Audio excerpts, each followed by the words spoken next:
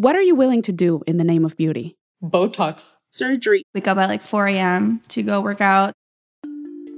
If I interviewed every Latina about this, I truly believe this list could be endless. Maybe the question isn't what we're willing to do in the name of beauty, but why? Why have I, Maribel, a woman who's never been a fan of med spas and the body modifications offered at these places, been spending so much time researching natural serums to combat aging and the seemingly magical body contouring results of fat freezing? Which, by the way, I've been told is very painful. This is the second episode in our Latina Beauty Standards series where we explore the complex topic of la belleza in our culture. In episode 1, Liz helped us understand where these standards come from and how they show up in our lives. In this episode, we're exploring the things we're willing to do to feel beautiful and why. You're listening to the Pulso Podcast. We'll be right back.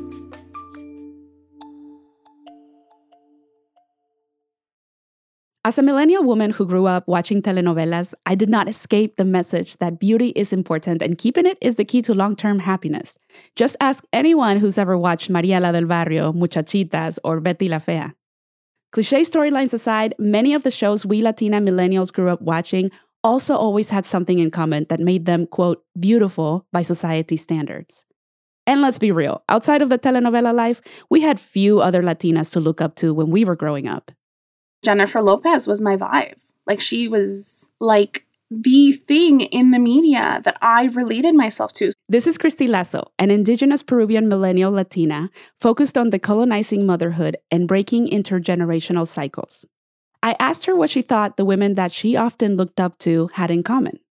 They're white passing. They're obviously like in shape, thin. I recognize that, you know, as an indigenous woman, I'm never going to have this very thin body, right? But back then, I wanted to be a Victoria's Secret model. Christy and I are not exactly telenovela or Victoria's Secret material. So I wanted to hear from someone who, in my humble opinion, checks all of these conventional attractive Latina boxes.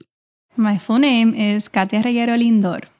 Katia is a Latina, Boricua to be exact, who is currently balancing parenting, marriage, and social activism. I asked her to share what experiencing these cultural standards of belleza has been like for her. I'm Puerto Rican, and I had in this ongoing joke that you don't go to the supermarket without having your hair and makeup done. But something that was like a more subtle, unspoken innuendo was body image. My mom has always been fit. As an impressionable young child, that meant to me, I gotta look fit. I gotta look good.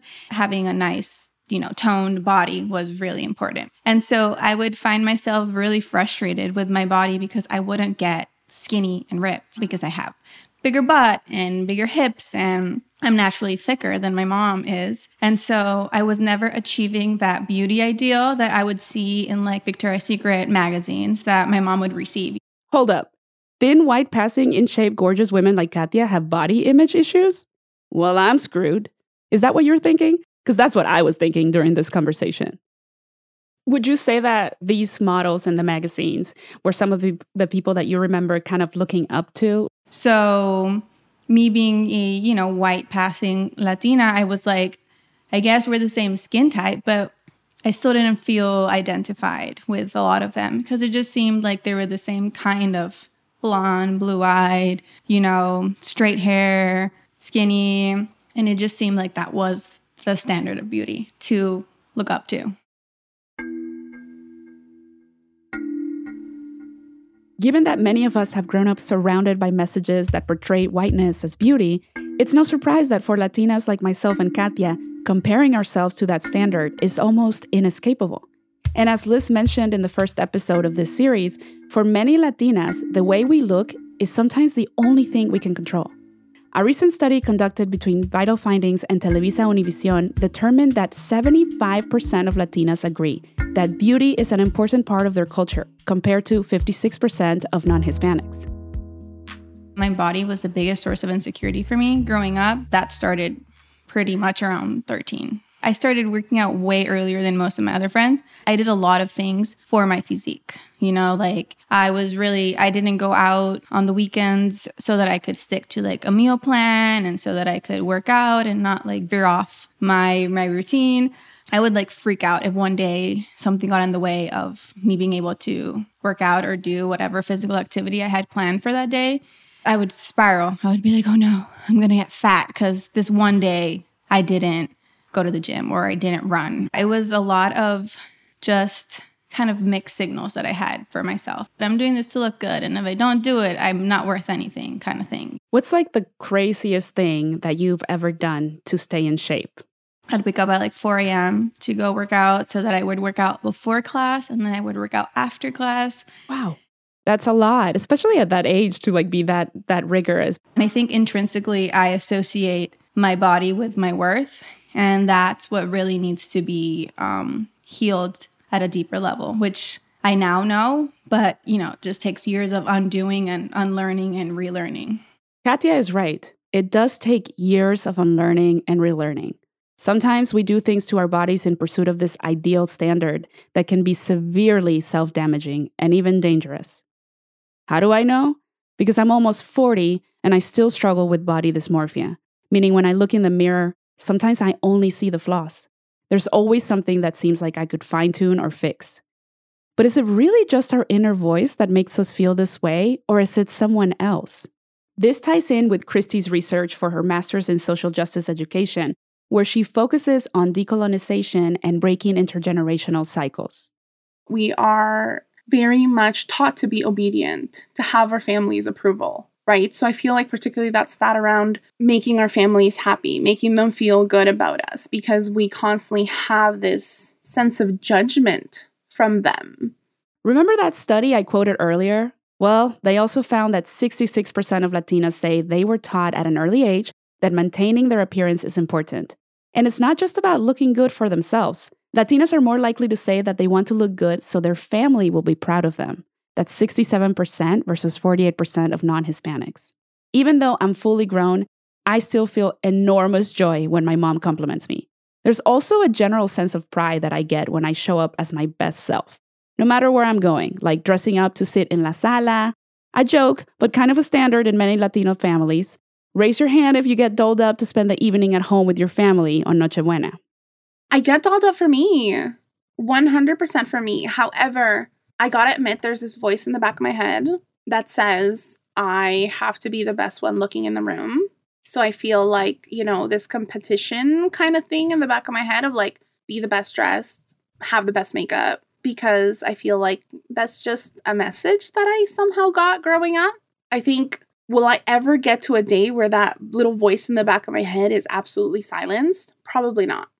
Feeling like you have to be the best looking one in the group is a familiar experience for people like Valentina Agosti, who grew up between two very beauty-centered cultures, Venezuela and Miami. If you're Venezuelan, and here in Miami, if we're walking down the street or in a mall, I could point out who are the Venezuelan women. There's just a look. There's a body shape, the perky breasts and the tiny waist and the big hips. So you stood out if you don't look like that, So you have to have a big, strong personality to be like, I don't want to look like that. What's the craziest thing or the strangest thing you've ever done in the name of beauty? Botox. Botox is like you freeze your nerves. So that's pretty crazy. But I still do it and I'm proud of it and I love it. Why are you proud of it? Why not do it if it's going to make you feel better? I don't like needles, so I could never do that. I sweat and I get nervous, but it's momentary. It goes away.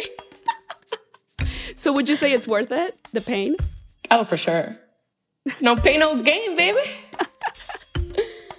Valentina's expression reminds me of every time I had hair waxed off my body, or the first time I had laser hair removal. Ouch! Did I do all of this for myself?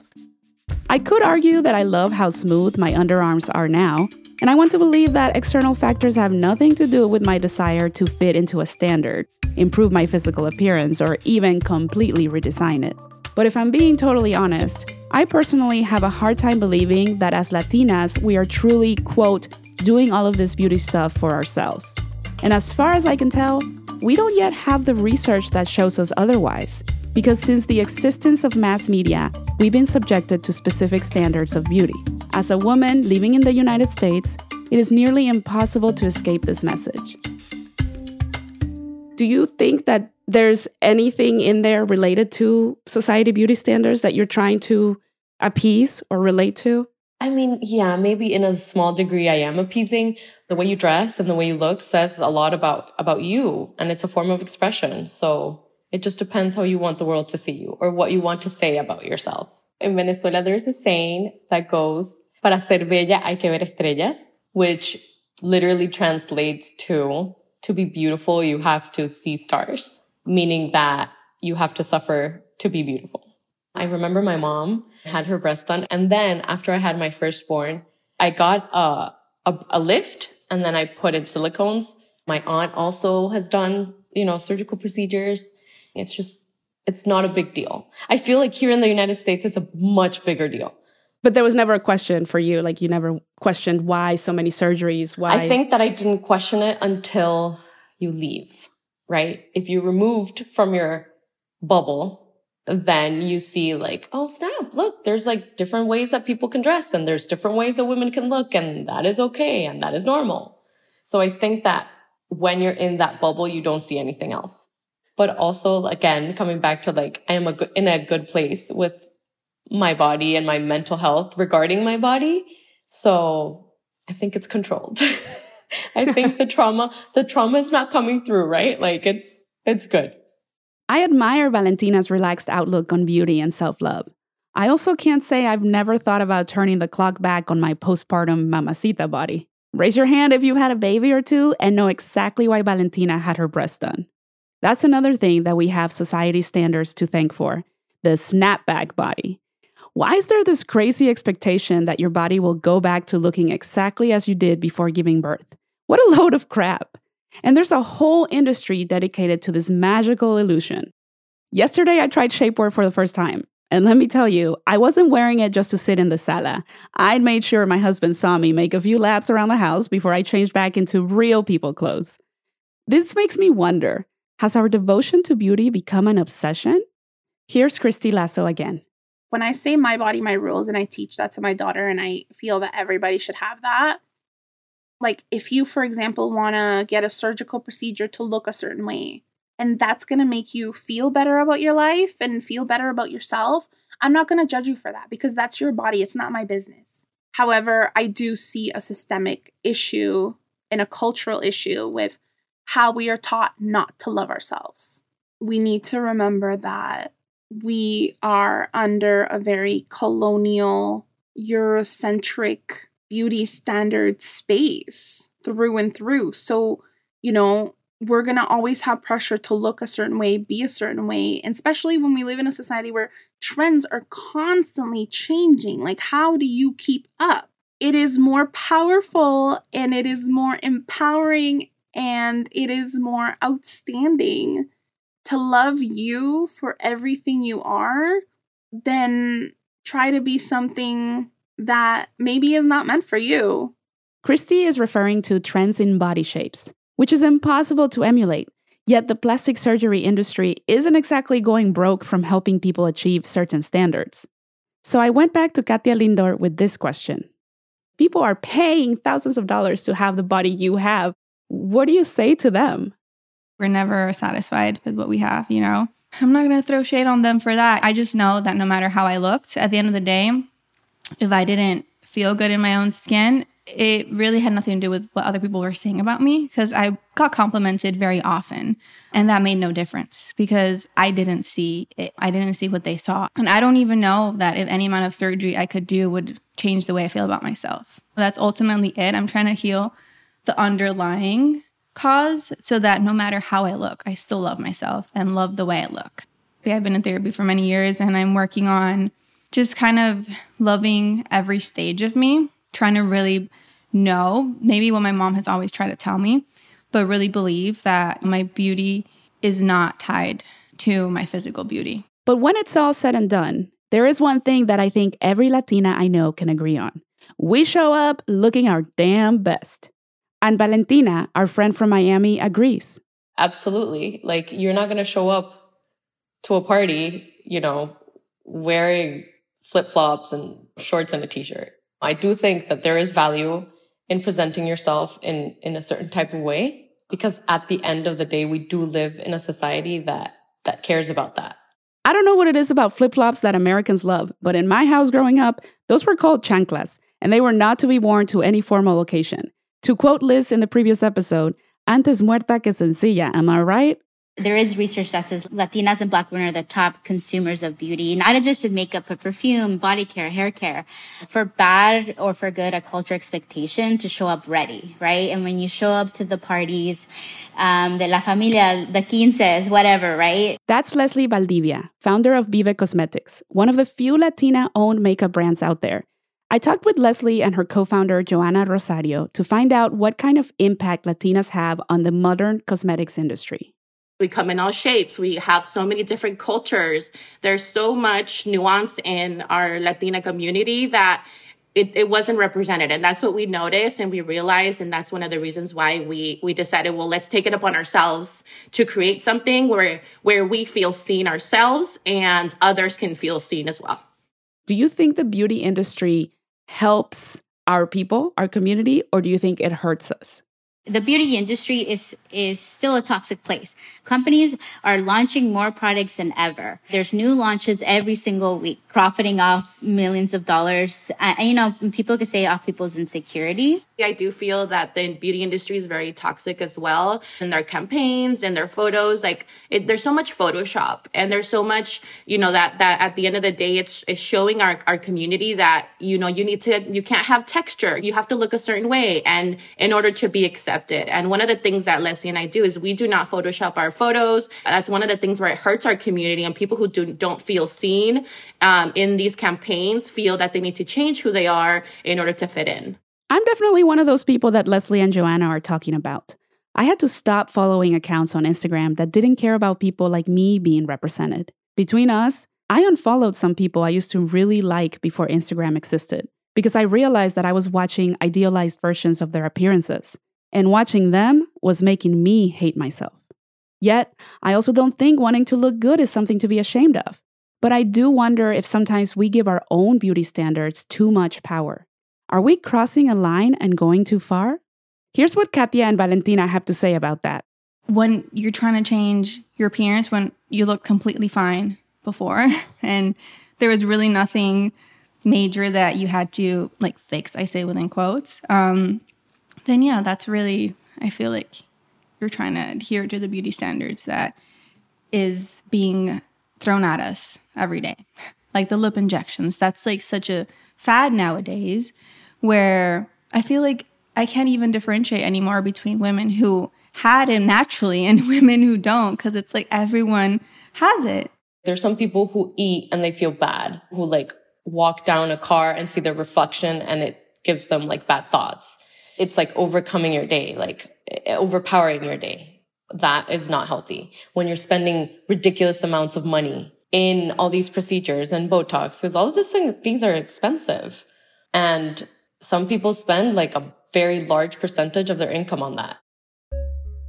How are you raising your kids in regards to these beauty standards? The ones that you were raised with? I think, again, it goes back to language. It goes back to example. So if your children, it could be boys and girls, see you always weighing yourself, always worried and asking do I look good? Does this look good? Oh, I feel fat. It's just, you have to be very conscious of what you say and how you act around those little people that are just sponges and learning from you. I agree with Valentina. Language is powerful, and we can impact the way all genders see beauty with how we talk about it in the home. And more specifically, to learn how we can help future generations of women feel more empowered about their beauty, I asked Christy and Katia how they're handling it. You have a daughter, so what kind of physical expectations do you want her to have for herself?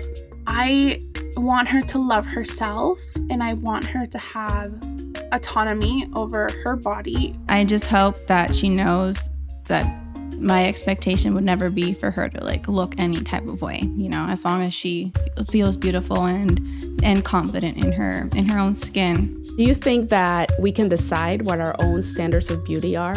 Absolutely. I really want to believe so. 10 years ago, you couldn't. I think now standards are definitely changing. Beauty is not It shouldn't be gendered. Any gender, any people can wear makeup and lipstick to feel good. Our last shoot, we had models of literally all ages and all genders and all of that. So we were really excited to move more in that direction. We hope that we're not promoting people changing how they look, but more embracing how they already are. And if that's just a little lip color that makes you feel good, then our job is done. Wow, that was a lot. I think we just learned so much. And I know that I'm definitely going to be looking at beauty standards in a different way. It was a lot. And we tried to cover so many things in 2 episodes. I have to say that I was a little nervous going into my episode because I was worried about the things that it would bring up in me. And as you all have heard, it definitely brought up some things and some insecurities and things that I'm not sure are really going to go away anytime soon, because the truth is we don't have the answers. We don't have the resolution. It shows that this conversation is really complex, that we're not going to find a solution, and that's not our job, right? We just really want to open up the conversation so that our listeners feel identified and know that you, Maribel, and me, we're grappling with the same questions, and we're curious about how to come out of this more empowered, more empathetic, and more understanding of what beauty means to all of us and how to move forward in a positive way. And I really like that about what we discussed. I like the idea of defining beauty for ourselves. Like, can we take the narrative back and put ownership on that and decide what that is for us? And I think that this new generation is doing that better.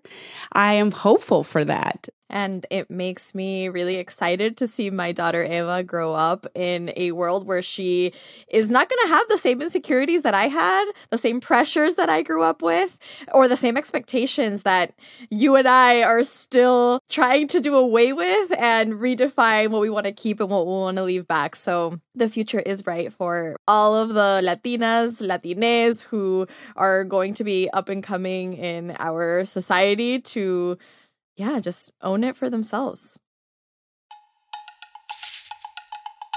You can subscribe to the Pulso Pod wherever you get your podcasts. And if you like what you heard, please leave us a review on Apple Podcasts and tell a friend to give us a listen. Have questions or story ideas to send our way? Send us an email to info@projectpulso.org.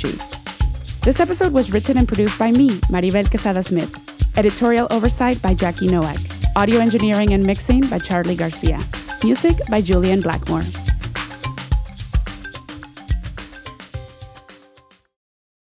Hey Pulso fam, I want to tell you all about Atlas Lingüe, a Studio 80 podcast about language, culture, and communication. Have you ever wondered what your cat is trying to tell you?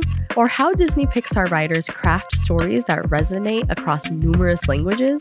Atlas Lingüe host Luis Lopez explores these topics and so much more.